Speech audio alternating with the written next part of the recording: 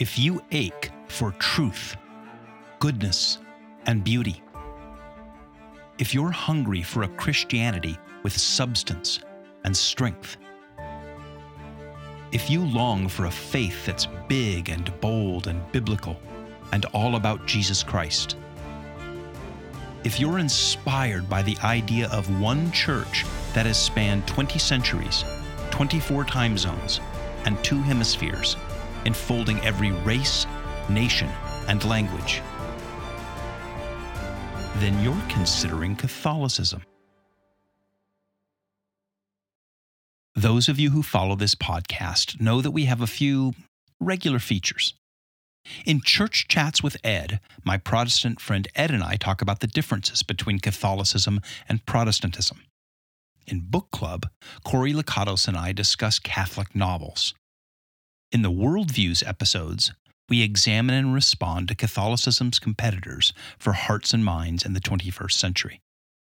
Today, we're introducing a new recurring segment about the Eucharist. Now, for those of you who are curious about Catholicism but don't know much about it yet, the Eucharist is the sacrament in which we take bread and wine, which has been turned into the body and blood of Christ. I know some of you have questions like, is that for real? How is that possible? Isn't it just a symbol? And why do Catholics take it so literally and so seriously and so often? Why won't they take communion with non-Catholics? And why is communion forbidden to some people? Well, those are all great questions, and answering them, and many more, will be the purpose of these episodes. Because the Eucharist, or communion as some Protestants call it, is a really big deal in Catholicism. In fact, the Catechism of the Catholic Church calls it the source and summit of the Christian life. Now, as Cory and I explain in this first Eucharistic episode, the Catholic bishops in the United States have asked all Catholics to spend the next 3 years learning about the Eucharist, becoming more devoted to the Blessed Sacrament, and sharing it with the world. So, I'm going to do my part and do my best to teach as much about it as I can over the next couple of years. You'll be able to find these episodes and other resources by searching for the tag Eucharist on the consideringcatholicism.com website. And if you have any questions or thoughts to share, write me an email, greg@consideringcatholicism.com.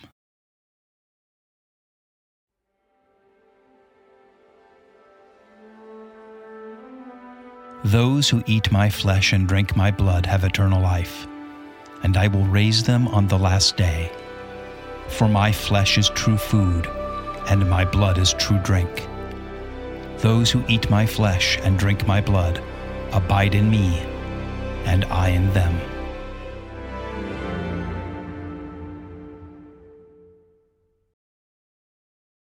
So, Cory, the USCCB, which is the United States Council of Catholic Bishops. I think it's the conference, but yep. Okay.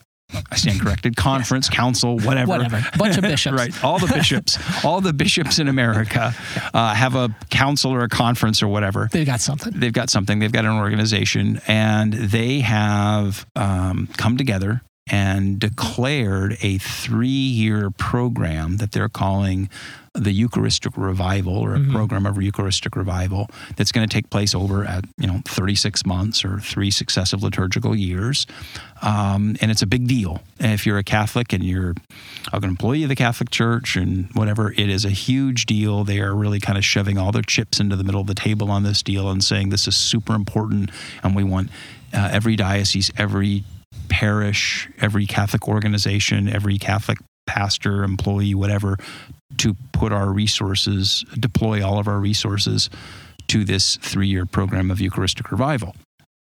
So it's a big deal. So I thought at some point we would maybe share here the who, what, where, when, and why of it. So as our communications director and all the different hats that you wear with Lane and everything else, why don't you share the who, what, where, when, and why of this 3-year Eucharistic Revival program? Yeah, absolutely. So there are 2 factors that have come up in everything that I've read and heard about the bishop's reasoning on this. One is a real crisis in belief in the doctrine about the Eucharist that the Church teaches among Catholics in the United States. I believe it was in 2019, there was a major Pew Research poll that indicated that only roughly a third of people who identified as Catholics believed in the doctrine of transubstantiation, essentially that Christ is truly present in his body, blood, soul, and divinity in the Eucharist, and that it is not merely a symbol. Quite a number of the respondents to that survey identified the Eucharist as symbolic of Christ's presence rather than being his real presence. And so we have a crisis of belief, or you might phrase it as a catechetical crisis in the U.S. Church. But then another factor that the bishops have identified is simply just the level of divisiveness in the church right now, the factor of disunity in the church. And that's not just the political disunity that we see throughout society, but disunion between what are perceived as liberals or conservatives in the church, or different cultural disunities that we're not united in the way that we ought to be as members of the body of Christ. And so both of these problems or issues are related intimately to the Eucharist. The first one is obvious, of course, because the Eucharist is Christ's true presence among us. It's the center of the Christian life. The Second Vatican Council called it the source and summit of the Christian life. That if we don't have a proper belief in the Eucharist, then our whole walk with Christ is thrown out of whack. But then the Eucharist is also our center of unity with Christ and with each other as Christians, that it is our communion primarily and foremost with Christ, but we only achieve communion with each other as Christians if we are already united with Christ. We are members of his body and therefore united with him, but also with each other. And so a crisis in belief and practice related to the Eucharist is intimately related to that issue of division in the church. And so those are the two main factors that I've seen the bishops identify as being motivators for this revival. Now, one of the things that precipitated this was as they looked at the divisions, the failures of belief that you see, not only from that Pew Research study, but from any number of different feedback loops. Sure. Or even just look at the number of Catholics who don't attend Mass regularly. Right. Yeah. But also some of the political controversies that have arisen. Sure. So I don't think it's any secret to say that the Catholic hierarchy is unhappy about Catholic politicians who support, abortion or whatnot and these kinds of things. And various bishops or cardinals or whatever popes have been more or less vocal about it, but I don't think there's anybody that defends it. But one of the things that came out of that precipitated this was a statement that they put out was a year or so or something ago on what they called Eucharistic coherence. Right. Do you want to talk about what Eucharistic coherence means or what they meant by that and how that plays into this? Yeah, it's an odd-sounding buzzword, but essentially what they're saying is your walk and your talk essentially in alignment with Christ and with the Eucharist. So by receiving the Eucharist, we affect and we proclaim that we are united with Christ. We are in communion with him and his church. But if we are doing and believing things that are contrary to Christ and to his church, then there's an incoherence. We are not aligned with that. And the church teaches that in order to receive the Eucharist worthily, we need to be in that state of coherence, or we might more commonly or more properly call it a state of grace, that we are not in mortal sin, that we are in union with Christ, and we are not espousing things that are contrary to his will. And so this Eucharistic coherence document, the big headline thing was, of course, politicians espousing things like abortion or homosexuality or these kinds of things, but is really of much broader application to each Catholic, a call to an examination of conscience to say, are there ways in which I am Eucharistically incoherent. Sure, right? I mean, because it's not, it's easy to point to the politician who is advocating for abortion or, same-sex marriage or whatever, the issue is. But at a small level, when we take the Eucharist and then engage in moral behaviors or actions or whatever that are incoherent, that are not integrous with that, it's hard to reconcile, as you say. On the one hand, our coming forward to take communion and proclaiming that we are in fellowship with Christ and His church, and on the other hand, walking out of church 20 minutes later and not being. And they realized, the bishops in this meeting or a series of meetings they had about a year or so ago, that this Eucharistic incoherence, as they called it, I mean, since that's their diagnosis of the problem, that they needed to address that.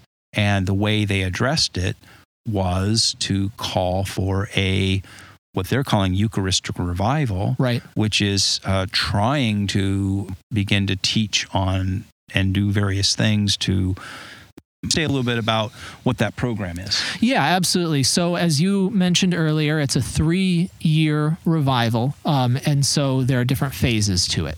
The first phase started in the summer of 2022 and will go through to the following summer of 2023. So it began with the Feast of Corpus Christi, which is explicitly about the Eucharist and about Christ's presence in the Eucharist. For those who haven't figured it out, what does Corpus Christi mean? It's almost like a foreign language. It is. It's Latin. Corpus Christi means body of Christ. So corpus, think corpse, right? For lack of a better word. Christi, of course, is Christ. So when we take communion, or the priest says, this is the body, blood of Christ, in Latin, it would be, this is Corpus Christi, right? And so when you hear that word all the time, there's a city named Corpus Christi, right. And there's colleges and schools named Corpus Christi, but what it is explicitly about the Eucharist. Right, exactly.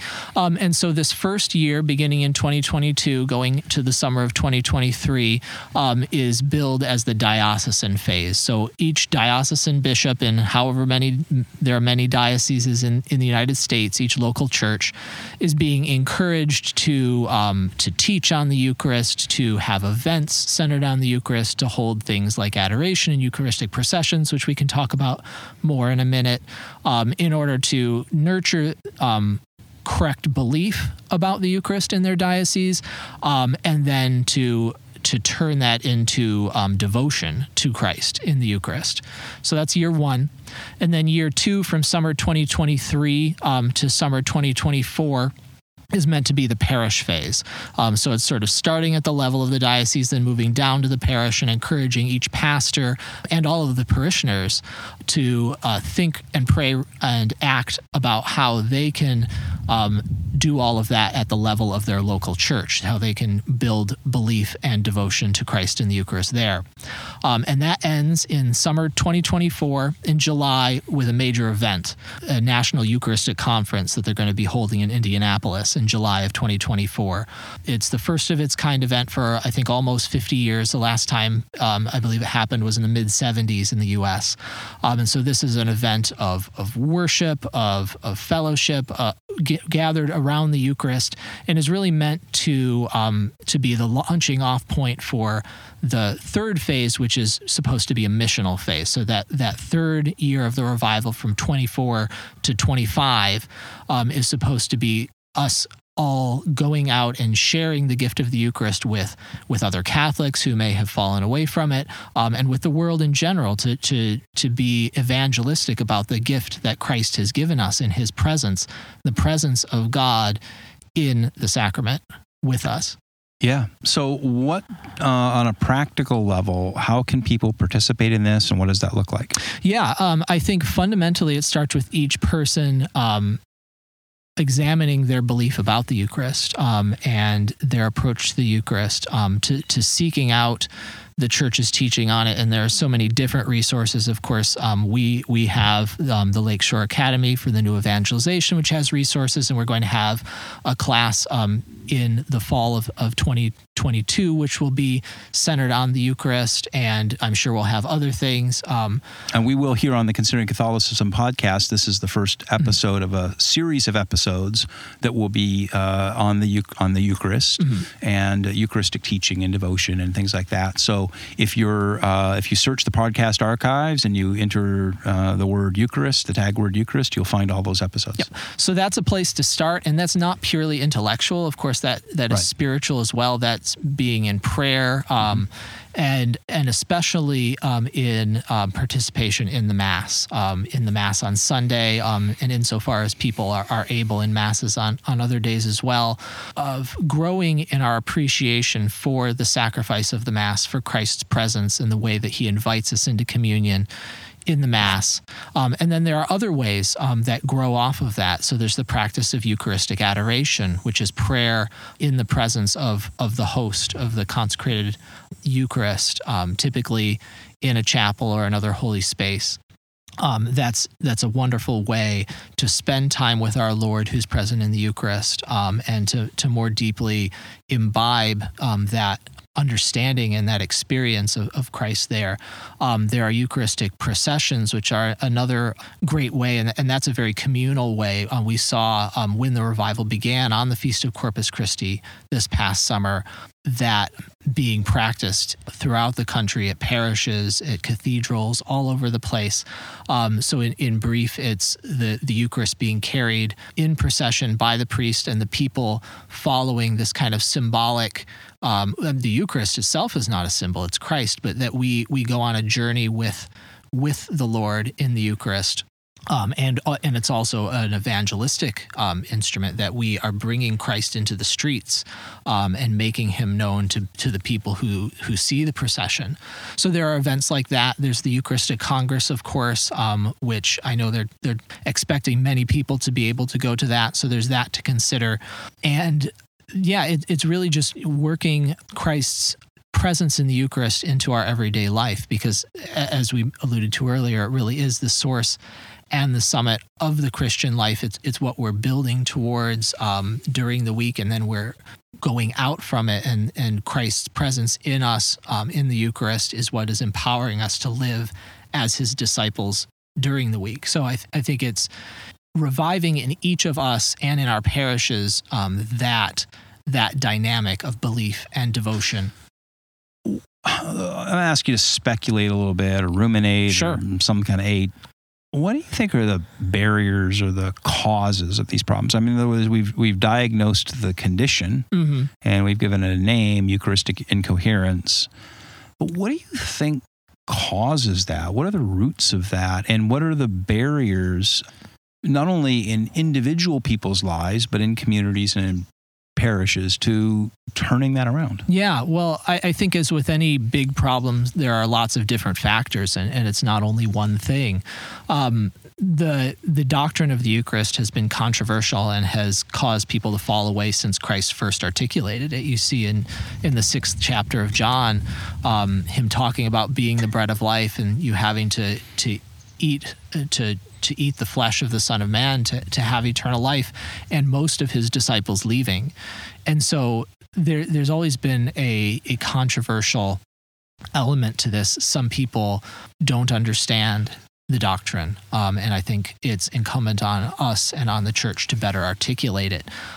Some simply reject it. I mean, there's plenty of either conflicting understandings of the Eucharist for other Christians or for inside the church. Sure. I mean, do you think that in American culture, at least, I mean, I can't speak to, well, we don't want to here to get into other parts of the world, but at least within American culture, there is a sort of not residual, but sort of a permeating spirit of Protestantism, a sort of American... Sure, it's kind of a default position. Yeah, default position. And sort of American culture is permeated by a Protestant worldview. Yeah, and I think there's even among... So people, I mean, say even faithful Catholics, you just imbibe that. It's sort of in the air. And part of it is simply a desire to fit in and to conform and to be accepted. I mean, things like well, the Mass for one, but especially things like Eucharistic adoration or processions are just perceived as kind of weird, and people don't necessarily understand them, and it's a very public thing, and American religion is increasingly seen as a sort of private belief and not as much of a public demonstration. At one point in my Protestant days, I would have said that stuff like that, I'm not saying this today, but I would have said that stuff like that, the processions where people are walking around with a monstrance and a little tent or umbrella over it and everything else, or the adoration stuff, is sort of the Catholic equivalent of snake handling, in Protestantism. It's just sort of a weird thing, like it's taking religion in weird directions, and it's like kind of extreme and weird, because I would always have, atheists or whatever go, well, you're an evangelical Christian, so are you into snake handling? And I'm like, well, no, like there's only a few people who are into snake handling, right? But that's like a weirdo thing. Like most of us don't do that. But I think that sort of within our culture, the secular culture, radical secular culture, there's a sense in which, well, there's Catholicism, and then there's the weirdo Catholicism where they're marching around with the cookie and the monstrance thing. And, I've heard, I'm not making that up. I've heard any number of atheists and secularists say right to me, in an argument, not, dialogue or whatever, what, you have this cookie, this cracker, like the Jesus cracker, and then you guys bow down to the Jesus cracker. It's super weird. And, in their mind, that's kind of the Catholic equivalent of snake handling. And I think that there is at a certain level a lot of Catholics who have not been well catechized who encounter that level of bias or resistance, whether it's family members, friends, coworkers, or whatever, and they feel a little bit like, right? Like maybe it makes them feel weird. They don't want to be perceived as weird, so they adopt a sort of comfortable Catholicism that doesn't have those rough edges. Right, yeah. And I think that comes from a kind of default, and it's not usually, I think, among Catholics or other Christians, articulated as a firm belief in materialism or rationalism, but I think it's kind of just a cultural default to those things of it's a worldview. Right. It's an anti-supernaturalism. Yeah. It's that, well, yeah, we're religious, but we're not like weird, and like there are it's not that different from everybody else, and it's kind of tamed in that. Right. Well, way. We have flags, and we have this, and brands, and we have 1,000 other things. And it's easy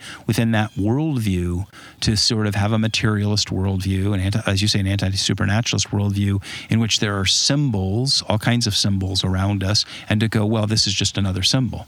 And so, really, I've got a series here where we talk a lot about worldviews and how. My contention is that worldview is equivalent to the operating system on your computer. Sure. Whereas your religion or religious beliefs are like an application. They operate within a worldview. So you have a specific belief in the real presence of the Eucharist, but that doesn't make sense. It doesn't work if it's running an operating system that's a materialist operating system. It doesn't run. So you go, if I've bought into a secularist, materialist view of the world, and then someone says, hey, what about like the real presence of the Eucharist and the Holy Nine? You go, it doesn't compute, doesn't work. You have to adopt a worldview, or you have to be operating from a worldview in which that makes sense, which is why I always think that we have to go upstream and deal with these kinds of worldview premises. Yeah, I would say another factor that gets more to the disunion or the incoherence issue that we are talking about is just the individualism or the sort of cafeteria nature of American religion. And again, this is something that a lot of people probably wouldn't identify this as part of their personal beliefs, but it's just kind of in the water or a default that people fall back to, is that they are the arbiter personally of what is true or what isn't. And so there's reluctance to believe that what the church teaches, I need to sign on to all of these things in order to belong. if I want to receive the Eucharist, but I disagree with the Church's teachings on abortion or on sexuality or on the death penalty or whatnot, what have you, then I get to decide whether I am coherent or not. Right. I mean, exactly. And so, but also with that is a sort of entitlement. So there's a thing you say, what do you mean I can't come down and get the, what, again, I have secular school, like the Jesus cookie. Like, what do you mean I can't go down and get the white thing? Like everybody else is going down there. You can't tell me I can't go too. Like if that's, are you going to, and so there's a sort of entitlement in an Americanism. And which is ironic because you've devalued the thing that you're wanting but don't tell me I can't get it, right? So, right, like they're giving out free T-shirts, everybody's getting a T-shirt. Like I can't go down and get the T-shirt too, right? I mean, I know I'm being kind of a little flippant here, but not really, because I think there is a sense in which that's this thing that I'm entitled to get. And if you tell me I can't have it, who are you to tell me I can't have it? And so there's a lot of ways that we got ourselves into this mess. But the point is that I think the bishops have realized that we're in a mess and that we have to restore, and that, we talk about the Eucharist being the summit of our faith, but in some ways it's the foundation. Sure, the source. The source. And it's the thing from which everything else is built up and built upon. And so if that thing is awry, that understanding is awry, then everything we build on top of it is awry and out of balance. And in some sense, where Eucharistic understanding got out of whack 50, 60 years ago. And I've done, we've done some episodes here about what went wrong with the church in the last 50, 60 years. So 50, 60 years ago, the church kind of got out of whack on these things. And then we spent several generations building parishes on faulty premises. And now we end up with this incoherence. So I think it's exciting that the bishops are at least recognizing that and saying, we can't just fix the symptoms. We have to go back to the cause, and we have to go back to where this thing got sideways and begin readdressing that. And in a sense, rebuilding American Catholicism on a firm understanding and practice of the Eucharist. Right. I mean, revival, it literally means a return to life. And our life as Christians comes from the life of Christ, which is literally given to us in the Eucharist. So if we go back to that foundation, then that's where our life springs anew from. Okay, so as our communications director at Lane and Lane Families and all that stuff, give a little plug here at the end about if anybody's listening to this and they want to learn more, what they do. Yeah, absolutely. So definitely go to lanecatholic.org. We have resources already, but we're going to have more things. As I mentioned earlier, we're going to have a course in the fall of 2022 called The Miracle of the Eucharist, which will talk in several different ways about the extraordinary thing, really, that Christ does in giving himself to us in the Eucharist, that it really is a miracle, and that's not an exaggeration. I would also just encourage everybody, wherever you are, to go to the local parish that you're in, of course for Mass, but ask about and initiate what's going on there for the revival, because I think that if we listen to the Holy Spirit and if we follow where Christ is leading, that this really is an opportunity for a lot of growth and a lot of new life, both in people's hearts, in individuals, but then rippling out from there to the whole church in the U.S. And you've been instrumental in bringing Eucharistic adoration and processions to our parish. If someone is interested in bringing those kinds of devotions to their parish, what are some things that they could do? Yeah, absolutely. So really, it's not a difficult thing to do. It's just a matter of having the people who are willing to do it, and then talking with your priest, and perhaps with other staff there, depending on what their roles are at the parish, and figuring out just the basic logistics. So you always would need somebody there present with the Eucharist, and you can start small. We at our parish had Eucharistic adoration on the first Friday of the month, which is a particular devotion in the church for many years. And then we've expanded that in the last few years to also have adoration on Thursdays, every Thursday, from mid-afternoon into the evening to give people additional opportunities. We've instituted our annual Corpus Christi procession with the Eucharist every year, and I have every hope that we'll be able to continue to grow in that direction. So, Cory, would you mind gathering perhaps for us some links to resources and suggestions for the ways that people can get involved and putting that on the Considering Catholicism website? Yeah, absolutely. When we post this episode, we can include all of that. Great. And so go to the website, consideringcatholicism.com, and search the search bar for Eucharist or Eucharistic Revival, and Cory will put some links and some resources there available for you. Excellent. Thanks, Cory. You're welcome. Thank you.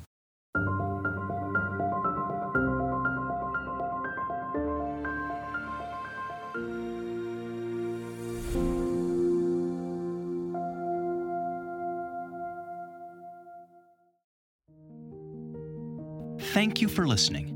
My name is Greg Smith.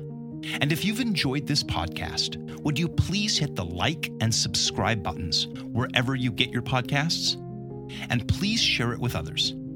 And if you're curious about the Catholic worldview and faith, the Church and its saints, or Catholic history, culture, and art, then visit consideringcatholicism.com. And email me to let me know what you think. Greg@consideringcatholicism.com.